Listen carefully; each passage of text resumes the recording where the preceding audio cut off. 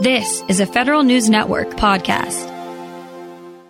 One of the weirder federal IT developments of recent years is how slowly agencies are using a government-wide telecom contract that's supposed to be mandatory. It's the Enterprise Information Solutions Multiple Award Program operated by the General Services Administration.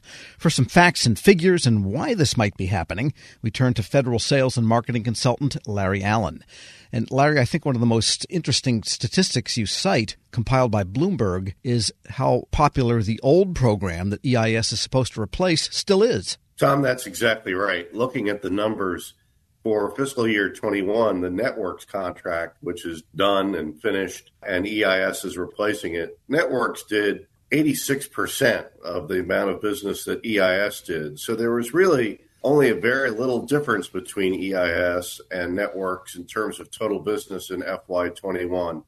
That shows that it remained a popular contract. Now, I think the authority to keep extending business out for Networks is going to go away, but clearly agencies and contractors, frankly, are looking at Networks and saying, in today's environment, when we can't really invest in new technology and Congress isn't giving us funds to start something new, we're going to go with what we know, and what we know is Networks. Well, yes, Congress may not be giving new money, or they may not all have access to the Technology Modernization Fund, but IT is still a $100 billion tab for the government, so there's money for a lot of stuff. Not only, Tom, is there money to do this in the budget, Congress has also directed federal agencies to transition away from Networks. It's one of the evaluation points in the FITARA scorecard. The scorecard, most recent one, just came out about a week or so ago, and the area where agencies got the lowest grades across the board was in FITARA transition, was in EIS transitioning. This shows that agencies just are really resistant to move to EIS, despite congressional oversight and recommendations that they do so, despite the carrot and stick approach that GSA is taking in encouraging agencies to transition. It's a conundrum. And in the meantime, contractors that bid on EIS and have this contract must be wondering, what do I have to do to recoup the millions of dollars in bid and proposal costs that I sunk to getting EIS in the first place so that I can actually begin to make a profit here? Isn't this similar, though, to the phenomenon we saw when Networks itself was established? And it was kind of confusing. They had a universal version and some other kind of version, enterprise version, and nobody understood the difference between the two. And that was replacing, I think, one of the old FTS contracts. And that took several years of transition. Right. So what you're saying, Tom, is exactly right. We've seen from FTS 2001 to Networks a slow transition. Congress had to get involved in that time and really put the hammer down on agencies. And then from Networks to EIS, we've seen a problem. What I would say, while the problem of transition itself has been similar from contract to contract, I've seen it getting progressively slower over time.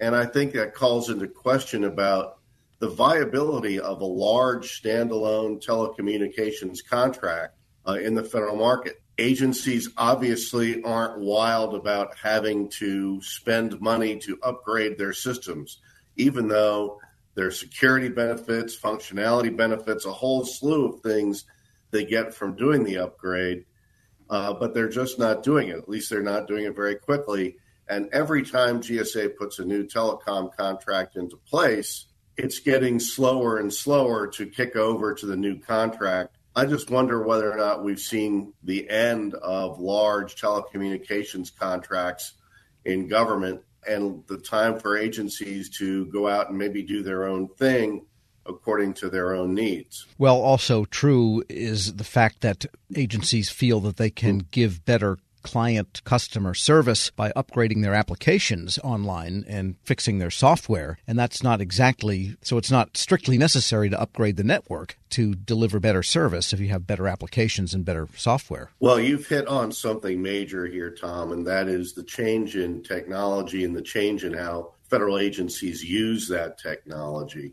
We don't really use our phones as much in the conduct of government business these days. A lot of that's been driven by the pandemic. But I'm not sure that even were the pandemic to vanish overnight, that everybody would go back to using their phones and telecommunications devices the way they did 3 years ago. The number of Zoom calls we do every day, the number of other calls on similar platforms that we do every day, these have generally replaced conference calls, phone calls, things of that measure. If agency officials are using a phone, it's more frequently going to be their official cell phone, particularly if they're working remotely, as so many of them continue to do. So the reality of how people use telecommunications services changed right at the exact time that EIS came online. And that's another thing that I think is driving slow transition. Agencies are upgrading their IT, but they're upgrading their IT to use software-based telecommunications platforms that really aren't part of the EIS contract. I guess what we need next is push to talk for Zoom, and then you'd really have something.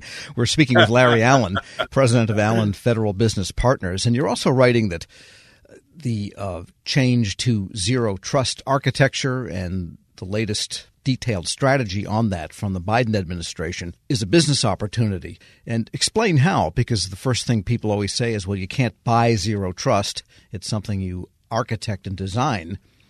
So therefore, it's not a product. There's no zero trust in a blue or red box. There's no box for zero trust, Tom, but I think increasingly federal contractors are going to have to show how the solutions that they're proposing are zero trust based.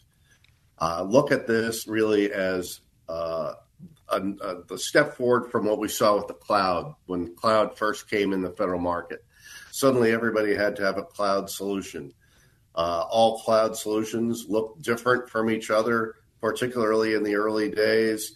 Then we got FedRAMP to make sure that everybody offering cloud had a common set of standards they had to meet. I kind of look at this zero trust memorandum as a step in the direction of what agencies are going to be requiring of themselves and then by extension requiring of their contractors in order to meet the administration's mandates. So while you're not going to see something that says this is a zero trust acquisition, you're going to see it, I think, become an identifiable spend area. IT solutions with zero trust characteristics baked in. For contractors, I think that means it's an opportunity to show what they have in terms of these types of solutions, but it's also a challenge. If, for whatever reason, your company has been slow to the zero trust game, this is a heads up for you that, at least in terms of federal business, you better understand what this is. You better understand what is required of you and what your competitors are doing. One federal agency just released a small but discreet zero trust pilot program immediately before the White House administration announcement came out. And it was called a Zero Trust Pilot Award. I think we're going to see a lot more zero trust labeled awards, regardless of what they might have under the hood. This is how they're going to be classified. And we're going to start seeing zero trust spending tracked, at least by industry, if not officially by government. So are you saying GSA should rename EIS as Zero Trust? Well, certainly that would let them in with the hot thing of the day, Tom. All right. Larry Allen is president of Allen Federal Business Partners. Thanks so much. Thank you, Tom, and I wish your listeners happy selling. We'll post this interview at federalnewsnetwork.com/Federal Drive. Subscribe to the Federal Drive at Podcast One or wherever you get your shows. Hello, and welcome to the Lessons in Leadership podcast.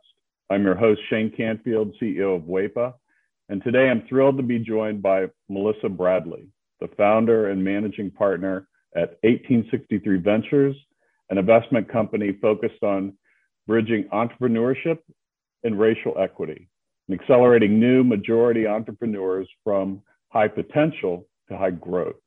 Additionally, Melissa is co-founder of Venture-Backed Eureka, a community where small businesses gain unprecedented access to the expertise needed to grow their businesses, and has more than 20 years of entrepreneurship, investment, and leadership experience.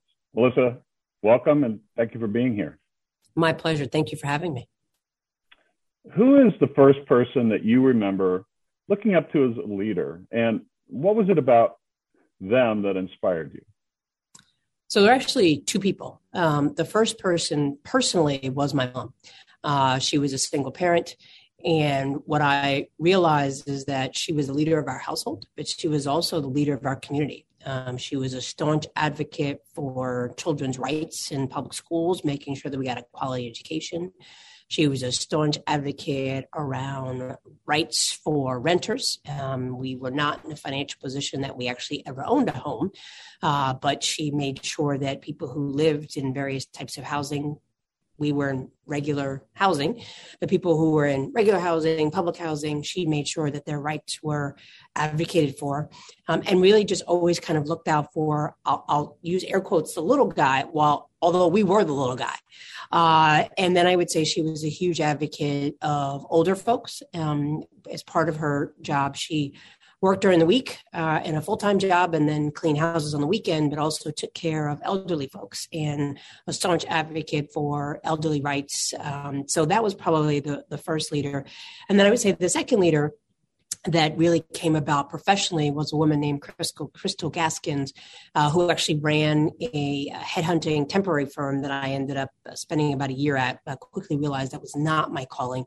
But in a world where you are constantly managing the powers that be that want to hire all these people and move people around, and the folks who are sometimes in vulnerable positions and obviously seeking a job, she would always manage to treat everyone with the ultimate respect. And part of the business was actually managing hotels and getting service workers to show up.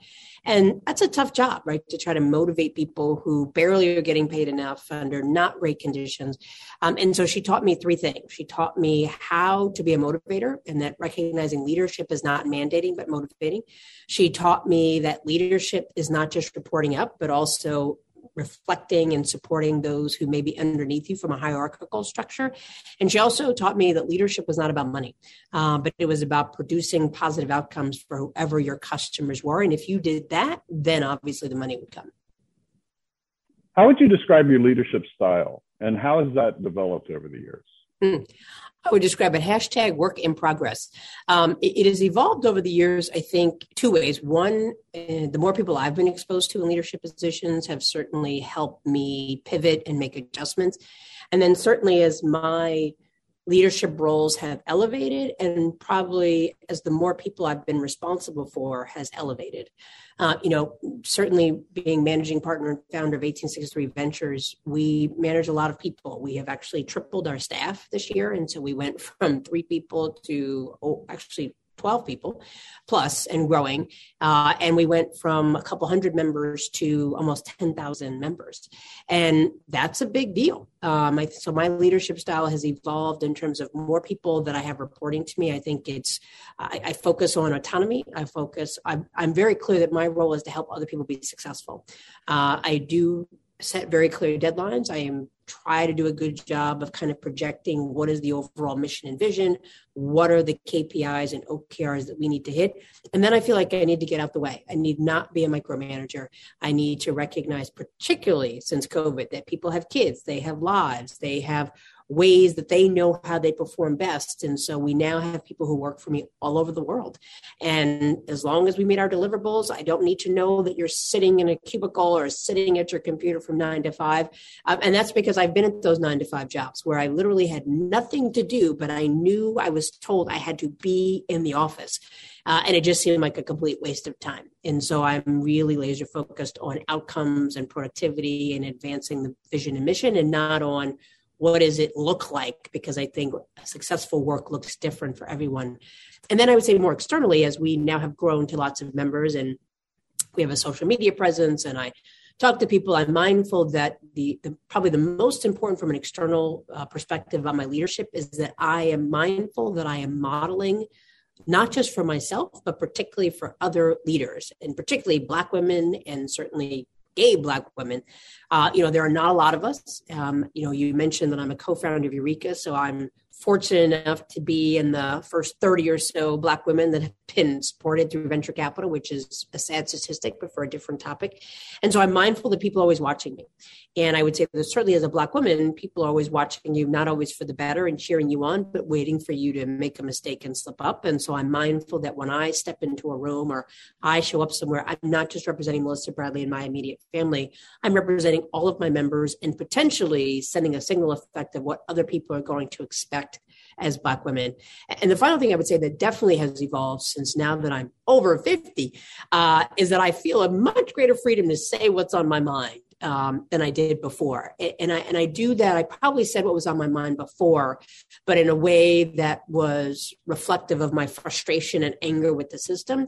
And now I say it with the level of calmness and the expectation that it's important that we are honest around what do Black communities experience, and to phrase it in a way not based on anger, but really using data. And so I would say I've consistently been a staunch advocate for Black and brown communities, but has evolved from being very reactive and saying, well, don't do this and don't do that, to saying, let me explain to you why I think it's important that we take this up, and really letting the facts drive the discussion.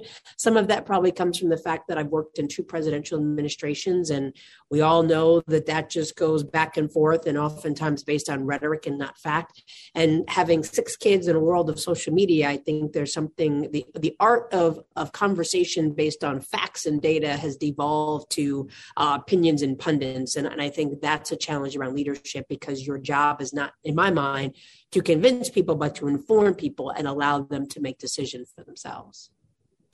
I saw you on a post with a Washington Post interview, and you were amazing. And it's interesting to listen to you describe what you just said, because I could see all of that reflected in how you responded there. And make one other quick comment about, as a company grows, WEPA is growing as well. And you are so spot on. We have, as leaders, we have to let go and trust those people that work for us and empower them to do their job, and then let them roll. And that's not always easy. Helping your employees learn new cloud skills helps your business become more agile, more resilient, and more secure. Not helping employees learn new cloud skills causes your business to become less agile, less resilient, less secure, less innovative, less profitable, and, well, ultimately less of a business. Don't become less of a business. Try Pluralsight and get your employees everything they need to learn new cloud skills. Learn more at pluralsight.com/vision. Want more ways to show your good side to the world? Donate plasma at a Grifols Center and join thousands of donors who are helping to save lives. Receive up to $1,000 your first month. Learn more at grifolsplasma.com.